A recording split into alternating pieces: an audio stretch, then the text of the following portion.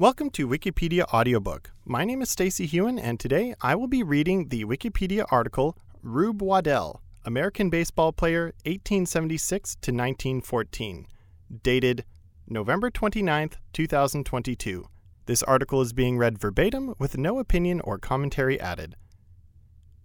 Rube Waddell. George Edward Waddell, October 13, 1876 to April 1, 1914, was an American pitcher in Major League Baseball, MLB.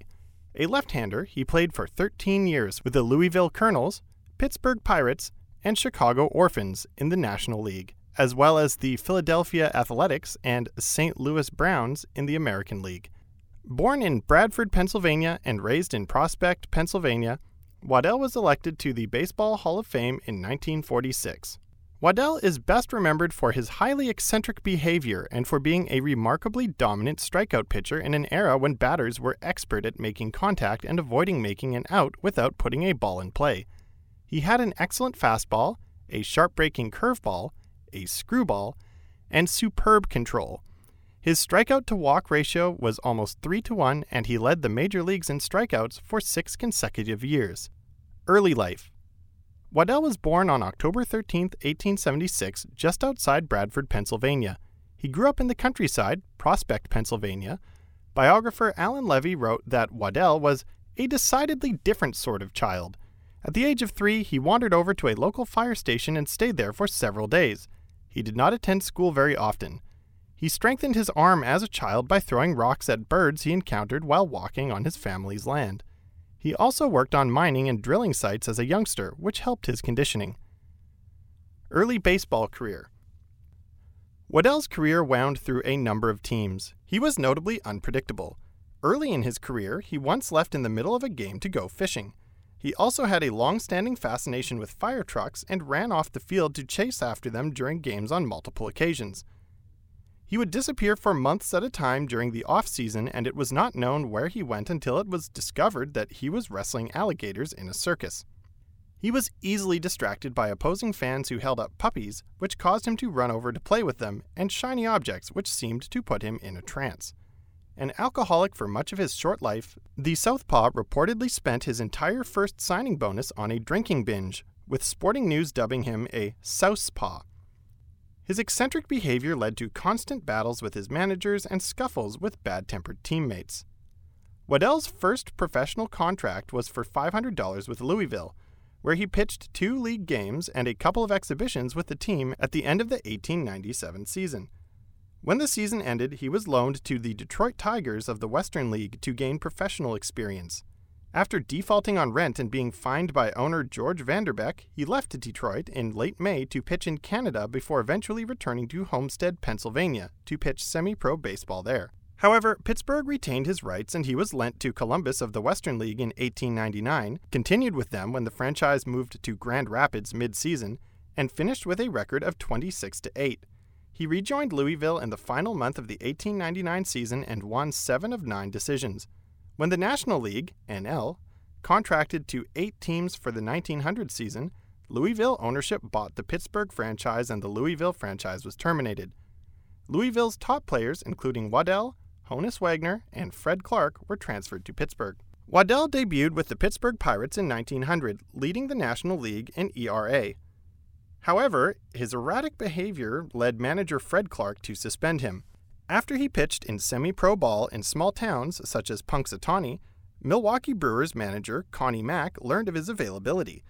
With Pittsburgh's approval, Mack convinced Waddell to pitch for Milwaukee for several weeks in the summer of 1900. Milwaukee was in the newly named American League, AL, formerly known as the Western League, which was not yet directly competing with the NL. On August 19th, Waddell pitched the first game of a doubleheader for Milwaukee, winning in the 17th inning on his own triple. Mack offered Waddell a 3-day fishing vacation if he agreed to pitch the second game. After Waddell threw a complete game shutout for the victory, he headed to Pewaukee Lake to go fishing. Pittsburgh's management quickly recognized Waddell's talent and asked for his return. Dominant seasons. Waddell had worn out his welcome in Pittsburgh by 1901, and his contract was sold to the Chicago Cubs, then managed by Tom Loftus. Despite his previous successes managing Waddell in Columbus, Grand Rapids, Loftus was not given the latitude to cope with Waddell's problems as the Cubs manager. When problems led to his suspension, Waddell left the Cubs to pitch for semi-pro teams in northern Illinois, as well as Racine and Kenosha, Wisconsin. Frank Chance and Joe Cantillon then invited Waddell to join a barnstorming team that traveled to California, where he was persuaded to stay and joined the Los Angeles Lulus in a league that a year later would become the Pacific Coast League. Connie Mack, then in Philadelphia, was desperate for pitching. When he learned that Waddell was pitching in California, he dispatched 2 Pinkerton agents to sneak Waddell back to Philadelphia, where he led the Philadelphia Athletics to the 1902 American League crown. Much later, Mack described Waddell as the atom bomb of baseball long before the atom bomb was discovered. On July 1, 1902, Waddell became the second Major League pitcher to throw an immaculate inning, striking out all 3 batters on 9 total pitches in the 3rd inning of a 2-0 win over the Baltimore Orioles, the present-day New York Yankees. Shortly after the 1902 baseball season, reports indicated Waddell would play for Connie Mack's Athletics football team. However, he never played for the football Athletics. Mack later said, "There was a little fellow from Wanamaker's who asked for the job of quarterback. I don't think he weighed more than 140 pounds. Well, the first practice Waddell tackled him and broke his leg. It was the first inkling John Scheib and I had that players could be badly hurt in football. We got Rube out of there without delay. He was supposed to be pretty good, but we never found out." Waddell returned to his family's home in Pennsylvania and played with local football clubs there. He played with various football teams in his later years and had a brief stint as a goalkeeper in the St. Louis Soccer League. In his prime, Waddell was the game's premier power pitcher with 302 strikeouts in 1903, 115 more than runner-up Bill Donovan. According to baseball historian Lee Allen in the American League Story, Waddell began the 1903 season sleeping in a firehouse at Camden, New Jersey, and ended it tending bar in a saloon in Wheeling, West Virginia. In between those events, he won 22 games for the Philadelphia Athletics, toured the nation in a melodrama called The Stain of Guilt, courted, married, and became separated from May Wynn Skinner of Lynn, Massachusetts, saved a woman from drowning, accidentally shot a friend through the hand, and was bitten by a lion. His performance in The Stain of Guilt was notable in that his co-stars, who had realized that he was incapable of memorizing his lines, allowed him to improvise his lines for every show. The play was critically acclaimed and was much discussed for a scene in which Waddell lifted the actor playing the villain and threw him across the stage with ease. Waddell used his newfound stardom as an actor to negotiate a higher wage for his baseball career. In Elliot Asinoff's 1963 account of the 1919 World Series fix, 8 Men Out, later made into a film of the same name, mention is made of Waddell being bribed not to pitch in the 1905 World Series against the New York Giants. Further discussion of the 1905 World Series has taken place at SABR. Waddell followed that season with 349 strikeouts in 1904, 110 more than runner-up Jack Chesbro. No other pitcher compiled consecutive 300 strikeout seasons until Sandy Koufax in 1965 and 1966. Waddell was the opposing pitcher for Cy Young's perfect game on May 5, 1904, and hit a fly ball for the final out. Waddell's 349 strikeouts represented the modern-era season record for more than 60 years and remains 6th on the modern list. In 1946, it was initially believed that Bob Feller's 348 strikeouts had broken Waddell's single-season mark, but research into his 1904 season box scores revealed uncounted strikeouts that lifted him back above Feller. Waddell still holds the AL single-season strikeout record by a left-handed pitcher. In 1905, Waddell won a Triple Crown for pitching. He finished with a 27-10 win-to-loss record, 287 strikeouts, and a 1.48 earned run average, ERA. It was Waddell's 4th consecutive season to finish with 20 or more wins. Around this time, he was sharing a room with teammate Ossie Schreckengost. As was customary during the era, Schreckengost later refused to share the room until a contract clause was created which would bar Waddell from eating crackers in bed. Waddell also gained more fame for saving the lives of people inside a department store when he picked up a burning oil stove that had overturned and carried it out of the building before it could start a fire. Later career. Waddell's drinking problem was exacerbated by a horrific marriage to May Wynn Skinner, his second of 3 wives, and a series of injuries in 1905 and 1906. Waddell's drinking problem was exacerbated by a horrific marriage to May Wynne Skinner, his second of 3 wives, and a series of injuries in 1905 and 1906. Skinner threatened to prosecute Rube for bigamy because she did not recognize the divorce granted Rube in St. Louis. But the divorce, granted by the Circuit Court on February 9, 1910, was legal, so the former Mrs. Waddell had no case. On April 8, 1908, the Scranton Republican newspaper published an interview with Waddell entitled "Unkissed Girls Sought by Rube Waddell." This article provided yet another example of Waddell's progressing instability. Waddell's intent was to use the article as an advertisement for his desire to find himself another wife. Ken Burns' later documentary, Baseball, claimed Waddell had even lost track of how many women he had married. In time, his alcohol use began to erode his relationships with his athletics teammates. Schreckengost, a one-time friend who regularly fetched alcohol and fishing poles for Waddell, squabbled with both Waddell and Mack for being treated differently for the same offenses. Waddell's increasingly erratic behavior included an incident in which he got into a fistfight on a cross-country train after making fun of a teammate's straw hat. Complaints from teammates forced Mack to send Waddell to the St. Louis Browns for $5,000 in early 1908 despite his continued success. Recent commentators such as Bill James have suggested that Waddell suffered from a developmental disability, mental retardation, autism, or attention deficit disorder, ADD. Not much was known about these mental conditions or their diagnoses at the time.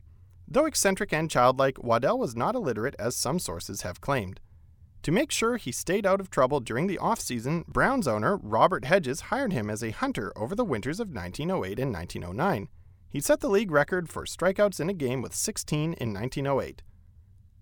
Further drinking and marital problems with his third wife, Madge McGuire, plagued Waddell. He passed out in the middle of a game against New York in 1909. These incidents led to his release in 1910.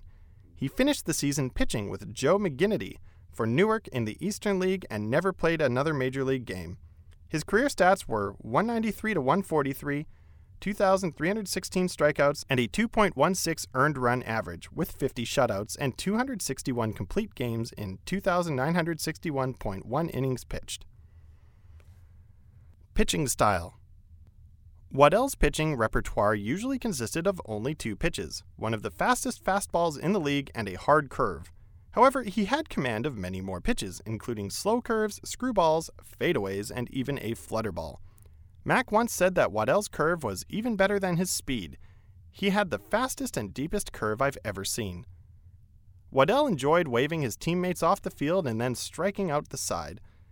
He actually did so only in exhibition games, since official baseball rules prohibit playing with fewer than 9 men on the field in regulation play.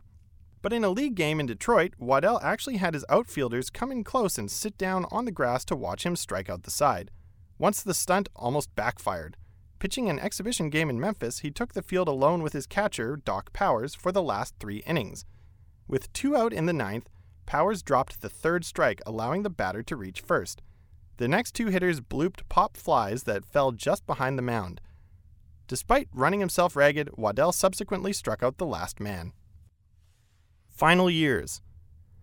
After his major league career was over, Waddell pitched for parts of 3 more years in the minor leagues, including a 20-win season for the Minneapolis Millers in 1911. In addition to pitching for the Millers, he pitched for the Minneapolis Rough Riders and with the Virginia Ore Diggers of the Northern League in 1913. By that season, however, his health had declined to such an extent that he no longer resembled the muscular, long-limbed hero of the prior decade. While in spring training with the Millers, Waddell helped save the city of Hickman, Kentucky from a devastating flood in the spring of 1912. Catching pneumonia, he lost much of the vitality that had sustained him, and a second flood in Hickman and another ensuing case of pneumonia in 1913 took the rest. That same year, while in Minneapolis, he was diagnosed with tuberculosis and moved to live with his sister in San Antonio, Texas. His health never recovered, and he was placed in a sanitarium in nearby Elmendorf until he died at the age of 37 on April 1, 1914. Honors. Waddell was elected to the Baseball Hall of Fame in 1946 by the Veterans Committee that looked to enshrine a number of players from his era and the previous century who had contributed to the growth of the game. One of Waddell's contributions was that he was perhaps the greatest drawing card in the first decade of the century, a man whose unique talents and personality drew baseball fans around the country to ballparks. In 1981, Lawrence Ritter and Donald Honig included him in their book, The 100 Greatest Baseball Players of All Time. Under what they called the Smokey Joe Wood syndrome, they argued in favor of including players of truly exceptional talent whose career was curtailed by injury, or in Waddell's case, substance abuse, despite not having had career statistics that would quantitatively rank them with the all-time greats. In this case, fans and peers recognized Waddell as a baseball great long before Ritter and Honig did. Thank you so much for listening right to the end. This was another article suggested to us by a listener. Of course, we are happy to take your requests. We cannot guarantee that we will read them, but if we do, all we ask is that you listen to it in its entirety. If you want to support the podcast, the best thing you can do is subscribe on whatever platform you're listening on. And of course, make sure to check out the notes, references, and external links if you have more interest in the subject. Because these articles are being read verbatim with no commentary or opinion added, we will not be answering questions about the subject matter. My name is Stacey Hewen, and thank you for listening to Wikipedia Audiobook.